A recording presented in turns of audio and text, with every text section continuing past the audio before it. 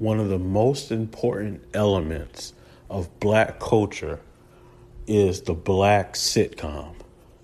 A new sitcom has been released on Netflix, and the verdict is in. The people are talking, the culture is getting a hold of it, and people have a lot to say.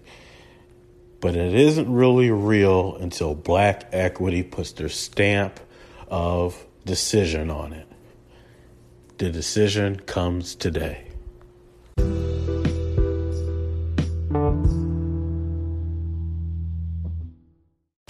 By popular demand, we have to put this episode out. This has to be done for the culture. They can't just slide something through Netflix, call it a black sitcom, and then nobody talks about it. Everybody runs into their corners, and everybody's talking their money talks and their real estate talks and their crypto talks, and everybody's talking about everything else. But one of the most important things, all that is important, but one of the most important things in the culture is the black sitcom, my friends. Yes, the beautiful black sitcom. You know, that Good Times, you know, the 227s, the Cosby Show, the Family Matters. I mean, the list goes on and on. There's so many great sitcoms. Living Single, Girlfriends. Where do you want me to go with this thing? The black sitcom reigns supreme as a cornerstone of black culture, and in many ways is the foundation of how we see black people in society. And yet, a new black sitcom shows up, and black Twitter is silent. Black Twitter is too busy looking at cucumbers and ice cream, Donald Trumps and Ice Babes. And we're too busy looking around to notice what Netflix is doing. Today's episode is not your typical episode. Today's examination is not your typical examination. As we gather around to have the conversation about the black sitcom, I want to warn you, this is not going to be easy. Because in this show, we have people that we all love. You got Tia Mowry from Sister Sister, you know, a black sitcom.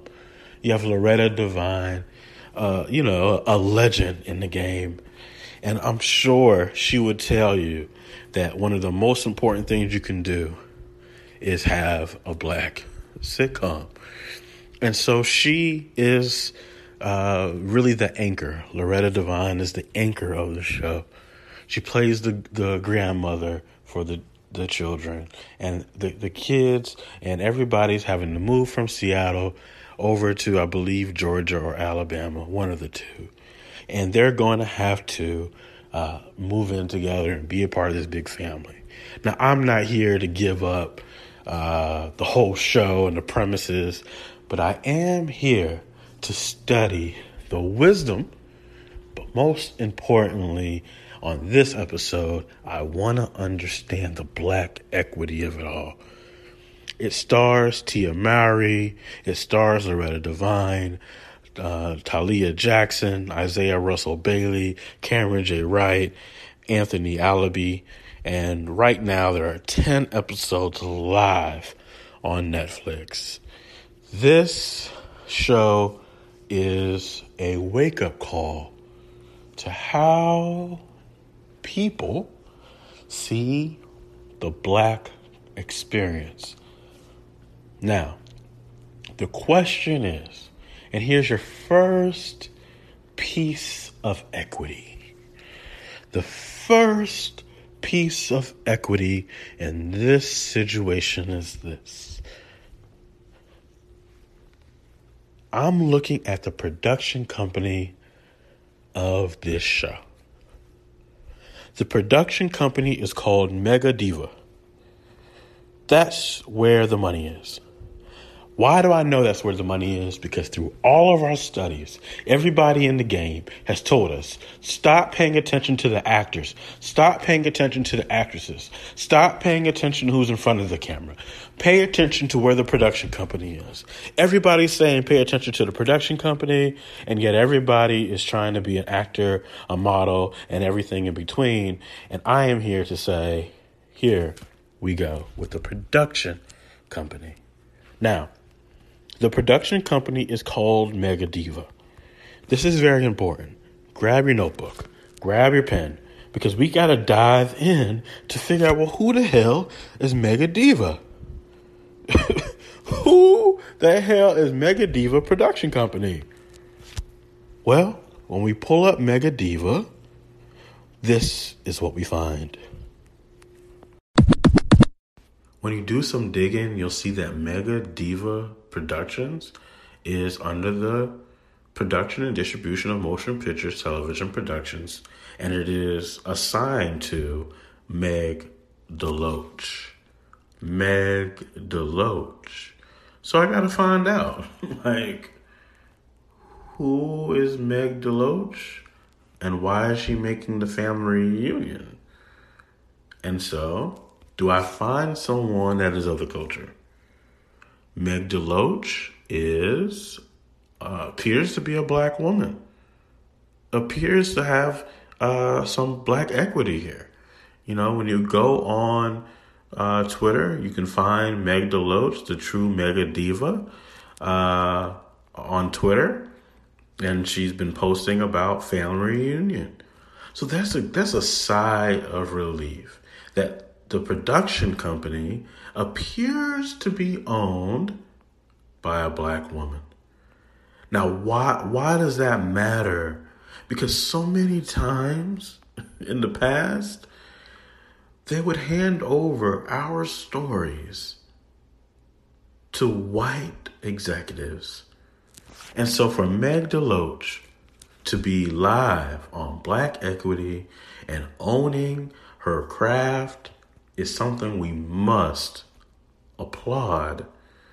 So now that we know that Meg DeLoach has been part of the ensemble of all black writers and having all black writers for the Netflix family reunion starring Tia Mowry and Laura Devine. And so there's articles all over the place about DeLoach and what she's doing and how she is taking things to another level. But it's funny. She is a black woman with a black-owned production company, and it's all black writers. And so the first piece of equity is bravo. We kept it all black. Then we signed it over to Netflix. And that, my friends, brings me to my second piece of equity. The culture is looking at the second piece of equity like, hey, this is a really great opportunity. But man, just imagine if we can get this quality of sitcom on a space like Quality TV. Now, for those who don't know, Quality TV is curated content for black culture. If you haven't downloaded the app, you probably should, because it's designed for you and it's made by us. But I digress. This time it's on Netflix because Netflix is willing to pay the big dollars. That being said, there is a conversation in the culture that this show just focuses on stereotypes. It's every scene is a stereotype of black culture, and it's so weird. What if what if the real issue is not necessarily black writers or white writers? Because this had an all black writing room. And yet I'm still seeing post after post on social media that this entire show is all stereotypical things. From church to the dark skinned girls after the light skinned girls. Every scene is trying to tackle issues. But for many people, it comes off as focusing almost too much on the blackness of it all. I don't know. It puts us in a really tough spot here, because it's hard to go against Loretta Devine. It really is. It's hard to go against Tia Mowry. It really is. It's hard to go against a black woman who owns a production company. It's hard to go against an all black writing staff. I mean, the deck is stacked where you almost have to just appreciate the black equity that is tied to this show. Yet, all the reviews come in and people aren't that satisfied with the show. They don't like that the teenage girl on the show is so light compared to everyone else, and they made fun of it, and they try to put it into the story. They don't like that the dark-skinned girls attacked the light-skinned girl. They don't like the grandmother, whooping her child. Everything on the show is somewhat accurate to black culture. But I guess what a lot of people were looking for was an opportunity to kind of dream forward and dream where it could be. And it feels like we kind of went backwards. Like, this is how, they do it.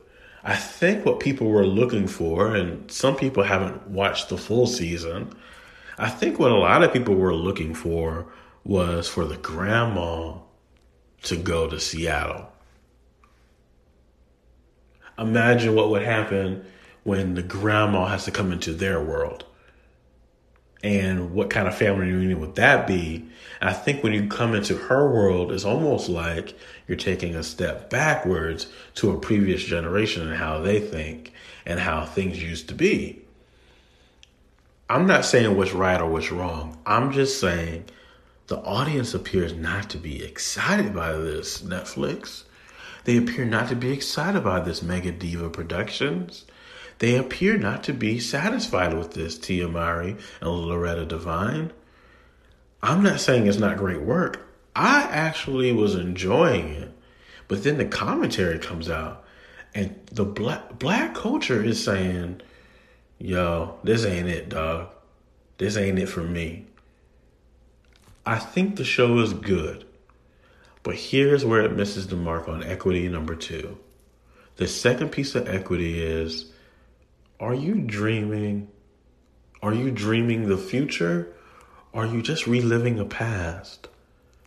I think they got caught reliving what a lot of people went through. Maybe season 2, maybe if there's a third season, they can dream forward a little bit. But it seems like in the writer's room, it seemed like in an all-black writer's room, everybody was talking about all the things that they ever experienced, and they threw it all on paper. But I don't think black people want to go backwards. I think they're looking to move forward. And I don't know if that is where a lot of black writers currently are. I don't know. And so I would challenge, if you are a black writer, if you're looking to get into film, I want to invite you on the show, because I want to talk about the future of black film, the future of black TV, because I think inside of this problem is an opportunity for us to create a new normal and set a new standard.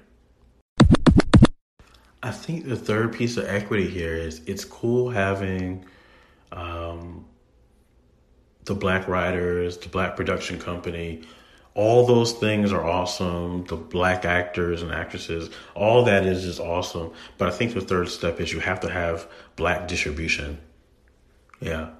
I think areas like Quality TV and other places where we are building opportunities for us to distribute the content, I think that's important as well.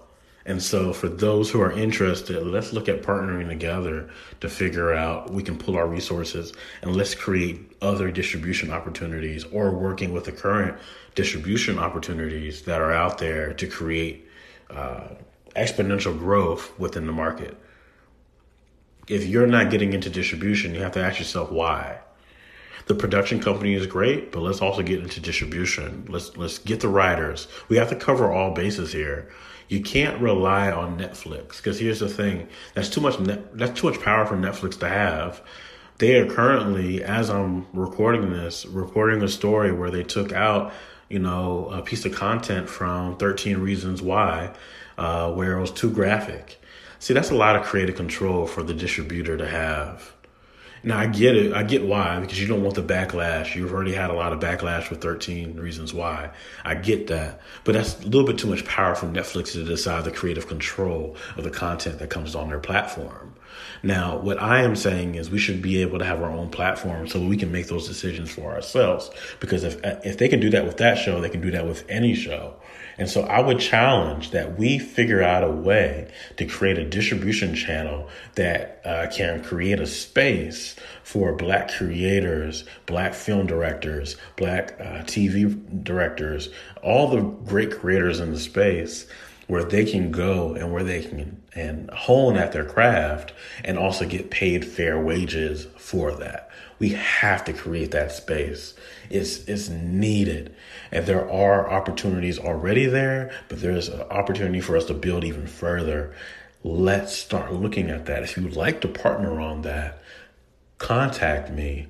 Let's figure out a way to create for the next black sitcom, because I think where we're missing the mark here is we're not being futuristic enough.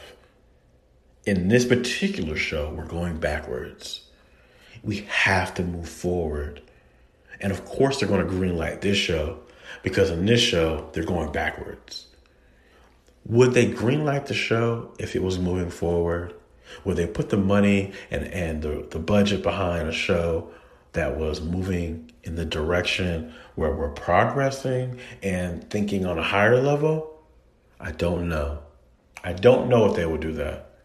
And that's why it's such a pivotal conversation to have in the community. But we're too busy looking at cucumbers. We're too busy looking at ice creams. We're too busy looking around at everything else that we may have missed an opportunity for us to gather around and create a new space for black equity at its fullest potential.